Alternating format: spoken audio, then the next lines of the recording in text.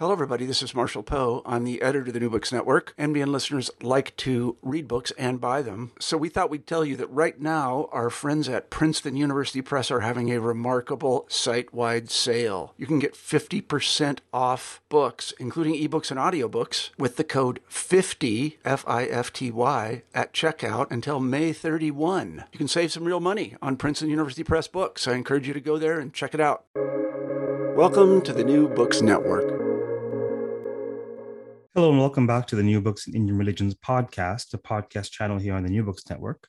I'm your host, Dr. Raj Balkar, and more importantly, today I get the pleasure of speaking with Aniket Dey, who is a PhD candidate in the Department of History at Harvard University, and already the author of a monograph published by OUP this year called The Boundary of Laughter, Popular Performances Across Borders in South Asia. Aniket, welcome to the podcast. Thank you, Raj. It's a real pleasure to be here.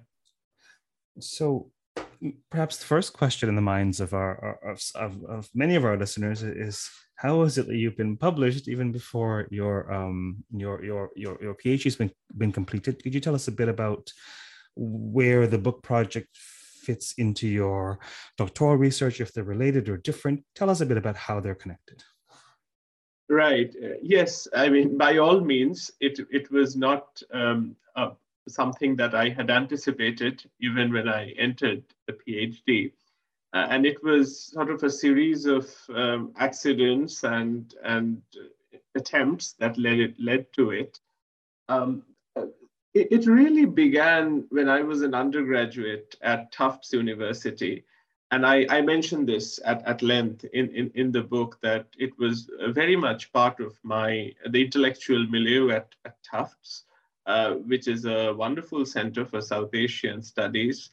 And I was then a double major in anthropology and history. And I started off really as an anthropologist in studying theater forms in what is now the India-Bangladesh border, and led slowly to exploring questions of nation, religion, border making, trying to blend together methods of anthropology and history as well. This is how the first draft of it was written, as these things often are, as an undergraduate honors thesis at Tufts, where I worked with major scholars, historians like Aisha Jalal, Brian Hatcher, Chris Manjapra, and others, and it came out of that very much so. Then when I went to do my PhD, it was slightly on a somewhat different topic, and initially I had thought of just making an article out of it and keeping it that way, but then I spoke to my professors, and we thought that the topic is interesting, and it's a story that has not been told much. It's not a part of Bengal that is routinely studied. We are not, accustomed to looking at Bengal this way, and it lent itself, so to speak, in a book length work, and so I expanded it. I worked on it a little bit during my first couple of years in the PhD, and guess what? It ended up as a book manuscript here. So that's the story of how the book was written. I think as far as the relation with my dissertation topic goes, it's I can talk about that a little later when we have spoken about the substance of the book, but it suffices to say that what I have been dealing as a matter of culture here, in terms of cultural change and shared cultural spaces, in my dissertation, in my current work, I look at a broader angle of understanding shared political spaces across borders in much of South Asia, questions of federalism and different political spaces, and so on. Thank you for indulging the question, and congratulations on having birthed the book. What this tells me is that you will definitely birth a dissertation, because all too often, or sometimes, or On occasion, on more occasion than we'd like, we have brilliant, seasoned, bright, pedigreed folks who end up ABD, because birthing a project of this size is painful and scary, and et cetera, et cetera. Insert problematic adjective here. and so this says much. I can't help but, the life coach in me is sort of taking the wheel for a bit, but this is much about the ability to face fears, the ability to manage a very large project in small bites, et cetera, et cetera, et cetera. So excellent. Congratulations. Now, what's the book about? The book, in its simplest terms, the book is about one performance tradition called Gombhira. This is a very small and localized tradition. Not many people know it, in fact, in the region beyond which it is performed. Even in Kolkata and in Dhaka, I don't think the tradition is as well known as, say, other so-called folk traditions. I found this tradition sort of when I was traveling around Bengal, trying to do some field research and surveys elsewhere. I kind of chanced upon it, and then slowly kept on visiting the field site, which is Malda, and across the border, Rajshahi.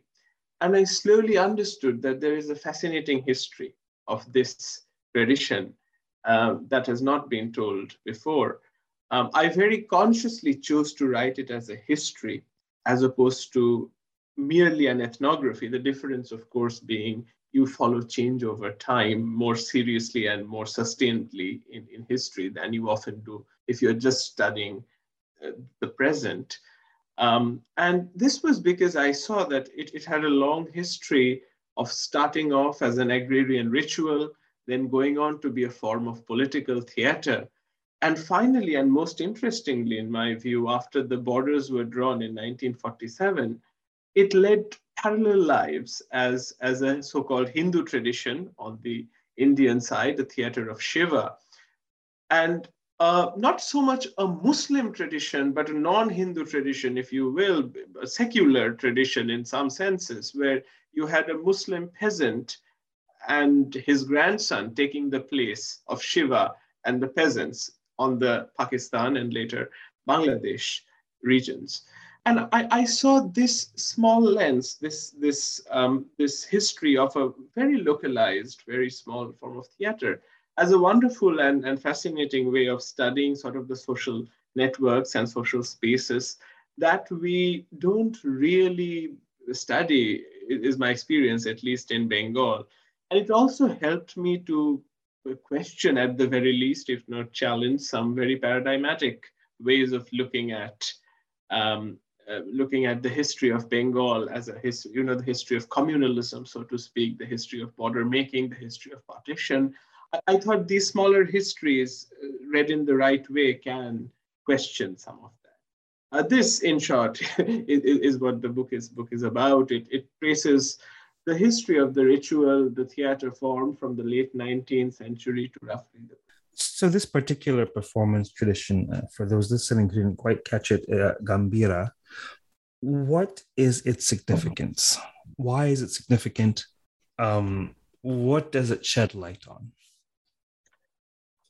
I think, first of all, it is interesting because, I should first say that I think, while I will say that it is what's unique and special about it, I think the aspect of there being shared performances across cultural and national and religious borders is not altogether unique in South Asia. And that's kind of one of my points in the book, that I have tried to develop a methodology studying one tradition, but it can be applied, I think, all over India in different ways.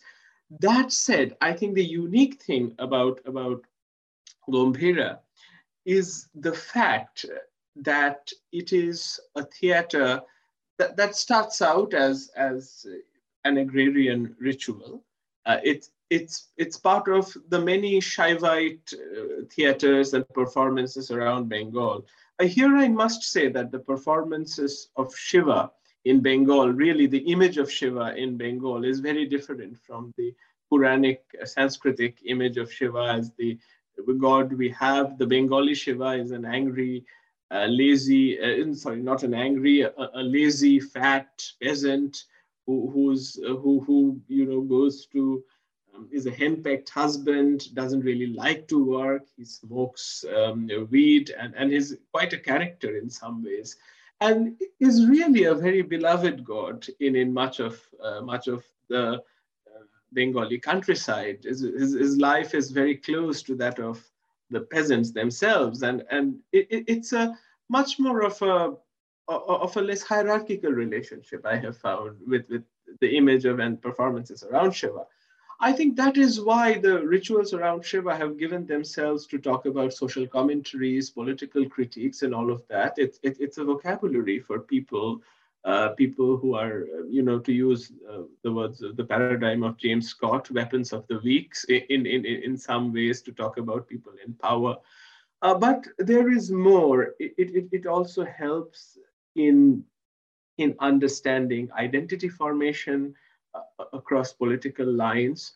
I think the most important thing that I have tried to emphasize in studying this tradition is that it allows for making a shared cultural space beyond political borders. I think the space of Gombhira that we see across the border in some parts of Bengal, not all, it shows that older social networks, cultural networks persist despite the drawing of borders. In some ways, it coexists with it, so to speak. I think that's the most important significance of this. And would you say then that overarching theme is the key takeaway or one of the key takeaways of the book, or otherwise put without offering a leading question, what would you hope folks would most come away with reading this book? Right. I think absolutely. I think this is one major thing I would like readers to come away with. I think the most important thing is to pause and reconsider the relationships, the social lives of Hindus and Muslims in Bengal. I think there is, I hope people who read this book appreciate that. It's a tragedy that I think much of the stories of Hindu-Muslim relations in Bengal has been written primarily, in my understanding, through the lens of conflict. Riots, partition, refugees, and so on. Now, I think those things are nonetheless real, and there are ways you have to assess them historically. But to consume the social history of these two communities who together constitute a country, if you include the both halves of Bengal, it's a huge space. It's as large as France, I believe. That cannot be consumed on what are, at the end of the day, isolated incidents of conflict. Historically speaking, these conflicts over the 20th century have been punctured and isolated owing to certain factors in certain times.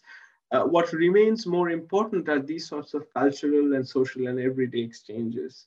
Gombhira being one, there are many others, but Gombhira offers, I think, a particularly compelling example in its history of Hindus and Muslims performing together, finding a way around conflicts, trying to solve conflicts. The point is not to say that there are no conflicts, it's that people try to solve them. And I think that is very clear in ritual spaces and performances of this sort. The other thing I would like people, like readers to take away is really thinking about Bengal beyond the city of Calcutta. I mean, it has been one of my regular complaints that the study of Bengal often ends up being about a very narrow study of certain aristocratic or middle classes in the city.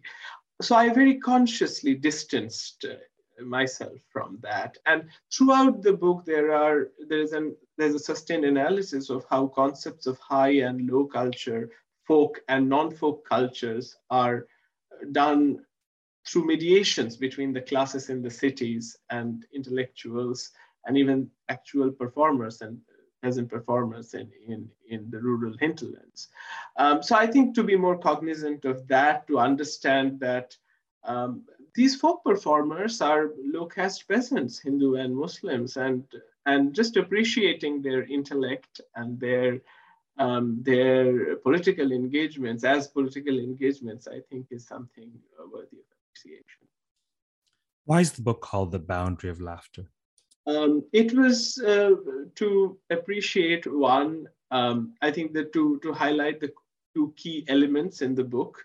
One is the border making process and crossing boundaries of both religious and national. And laughter, of course, is the medium that is crucial to Gombhira. I don't want to give it all away, but I think in the end of the book, you'll see that it's inspired by one of the Gombhira songs. They look at the border between India and Bangladesh and just say that this is a boundary worthy of laughing, and it's not a real boundary we care about. So that's the other small reference there. But yes, I think it's just to push people to think about national borders as to think about social histories beyond political and social boundaries. How's the book structured? The book is structured in part as a chronological narrative. So there are 5 chapters. The first one starts from the 19th century, and we progressively move. The second one, I think, on the early nationalist period in the Swadeshi movement of 1905 to 1914. The third on the inter-warriors, the fourth on partition, and the fifth on the post-colonial period. So that's a sort of a classic historian's way of periodizing books in different segments. But that's not all. I have in fact tried something slightly different here, which is I juxtapose ethnographic sections with historical sections in each chapter. This was a conscious choice because partly it was a way to blend the methodologies, because think about it, if we are doing just history and anthropology, one way of doing it is you end up concentrating all the anthropological work in the last chapter. Now that does no one any good, I think, especially when you're trying to make an argument about the dynamic interactions between past and present, how it lives on and on. That is why you will see each chapter, which are, especially in the thematics of it, say in the second chapter, when I discuss the nationalist, let's say the Swadeshi, I shouldn't really say nationalist in the modern sense, it was the Swadeshi anti-colonial making of Gombhira as a new tradition. Some Calcutta intellectuals played a major role in it. I've done extensive archival work on that chapter with periodicals, writings, and so on. But I've also given examples of performers today, how they remember that moment and how they think of that heritage, both in West Bengal and Bangladesh. So this is something you'll find in each chapter.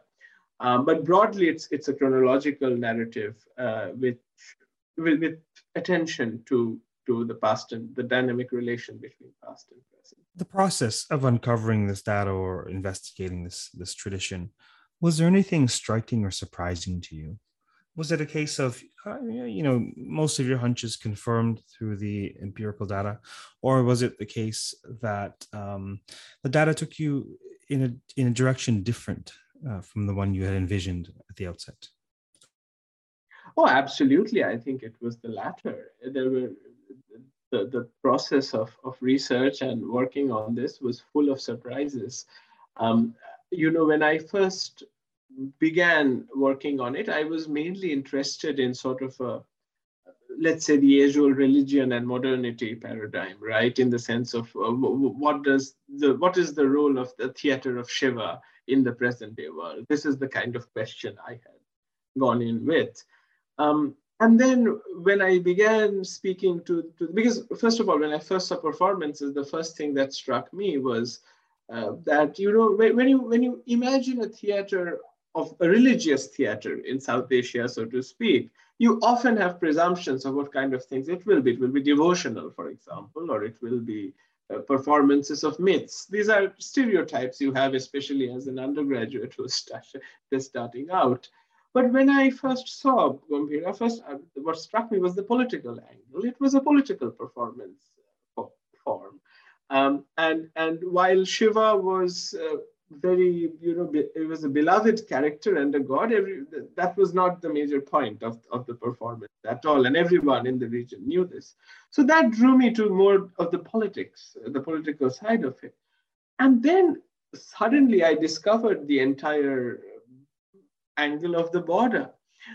This was quite a surprise because I think, and I mentioned this, whatever secondary literature exists, I believe it's all in Bangla.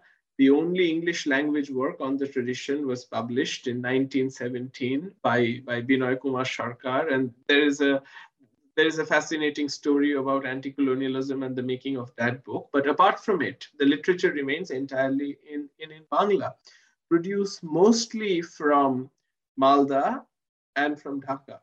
Now, these are folklorists who have done excellent work in compiling and providing descriptions, but they have not really taken an analytical angle, especially taking the other side of the border into account. So if you read literature, the Bengali books produced in West Bengal, you would have no idea that Gambhira is performed in Bangladesh as well, and vice versa.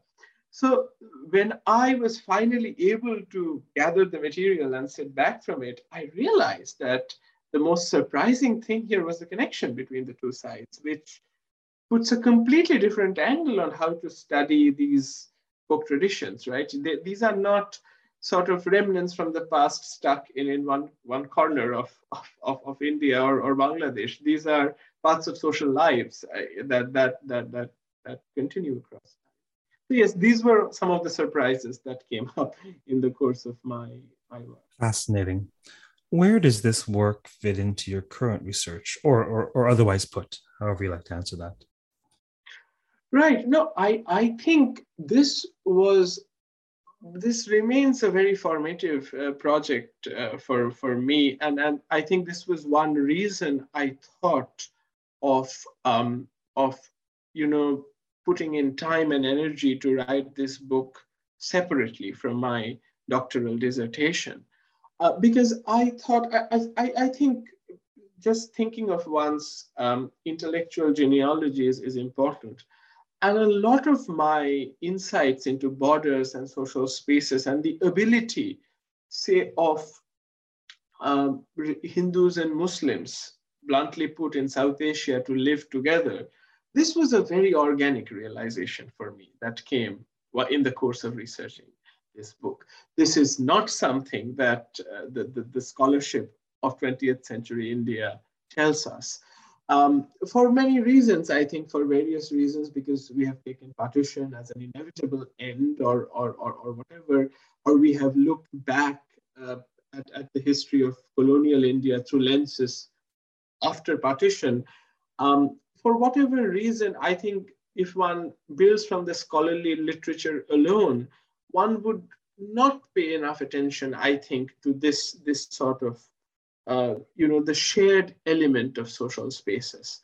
But this became very clear to me on the course of writing this book. And I was then interested more into questions of federalism in South Asia, federalism not in the constitutional sense in which we talk about federalism of basically narrow and technical relations between center and the states, but federalism as an ethical and political ideology of multiple nations living in one state, right, living together. And this sort of calls into question both questions of religious majoritarianism of a country, whether India or Pakistan being countries of Hindus or Muslims exclusively. Now, there were these ideologies and they remain strong in some ways, but I think there was and remains a very strong socially grounded tradition of what I call federalist thinking, anti-colonial federalist thinking, to be precise, which did insist, and in fact, in many ways, even implemented and executed possibilities of religious communities transcending differences in some ways. So this is now again, as I mentioned in the very beginning, the Gombhira project is a much smaller. I defined the boundaries of that project in a small, manageable format. In the dissertation, I have cast a larger net, so to speak, thinking of federalism as a subcontinental ideology, thinking of how, and they're picking representative figures from India, from Punjab, from South India, and saying how political space, the ability to form shared political spaces between Hindus and Muslims against the colonial order was showing up. And that's what my dissertation is trying to do. So that's in some ways how it fits into my broader work. So then what subfields might this research impact? Otherwise put, who might most be interested in this work, in this book? I think the book, first and foremost, I think the scholars of Bengal, any aspect, and scholars of modern Bengal, especially of religious histories, I think, there have been major scholars who have done work on the side of religious studies, I think, who have built on this. I must mention, say, the work of Tony Stewart, who has worked on the early modern period, absolutely foundational work, rethinking the relations between Hindus and Muslims from a literary angle in the early modern period. In the modern period, you have Jean Openshaw's work on the Bauls of Bengal. Again, wonderful study, ethnographic work in West Bengal on very similar lines. So I actually I come from that tradition of studying Bengal. And I think, but those works, I think they have been confined mostly to the early modern period, or strictly to questions of religious studies and anthropology, not so much to history. So I think just using some of those insights to rethink the history of modern Bengal, both for historians of West Bengal and Bangladesh, that's in many ways an immediate audience of the book. The secondary audience is, of course, broader scholars of borderlands in South Asia. Here, there has been, I think there's the work of Willem van Schendel and others following him, studying the makings of post-colonial borders. I have tried to suggest that it's not enough to consider only to, say, the state actions on borders, policing, military, and so on. That's how, when you say borderland, those are the images that comes to people's minds, and that's where the scholarship goes, smuggling and other legal aspects of borders. I think the cultural question is really crucial, precisely because language and culture in Bengal, as in elsewhere in South Asia, doesn't really map on directly to the scholars, to the categories of nations, national borders. And finally, I think there is an appeal for both historians and anthropologists to juxtapose archival and ethnographic work more seriously and carefully. Especially, I think folk traditions are often assumed not to have histories. And in some cases, yes, they're oral traditions, but a tradition is made from very different parts and very different sources. And this is where a historical method really is useful. So if you see the book, there are references to the unlikeliest of places where you can find a folk traditions. I'll come back to Binoy Kumar Sarkar, who wrote this, who's really a character in himself. He was a major anti-colonial figure who moved all around the world during the First World War. And he was one of the key figures of the anti-colonial movement in India elsewhere, but also the man from Malda who helped restructure the performance in his own village. This shows and the way he restructured it into new theater form, it continues to this day. So that leaves a lasting legacy to the performance form. This is just one example of how doing broad-scale archival work on even so-called low folk traditions can actually reveal a lot. I think methodologically this might be of some interest to many social scientists. Is it fair to say you're issuing a call for the cross-pollination of historical and anthropological methods in general in the field? Yes, absolutely. I mean, of course, I don't claim that I'm the only one saying or doing this at all. Historians and anthropologists have, I think, been in conversation for a very long time. And many anthropologists I know also do serious archival research, and some historians have started doing some field work as well. I think my point is to think more critically about this relationship. Sometimes anthropologists have a tendency in some anthropological works to take so-called native voices at face value. I try not to do that, and I try to sort of historicize their voices and in specific social and political contexts.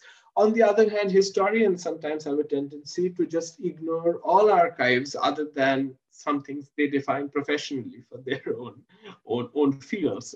And in some ways, being able to write this book without the strictures of say a dissertation or say even a I don't know, professional monograph for tenure or whatever, actually allowed me the freedom to do this sort of work, which I've enjoyed immensely. I think, for instance, I could define what an archive was based on manuscript sources and was able to juxtapose history and anthropological methods in a way that might have faced, let's say, more professional resistance in certain quarters. And that was one thing that I enjoyed a lot. Now, if you would permit me, I'd like to ask a slightly more personal question. Yes. Nothing scandalous.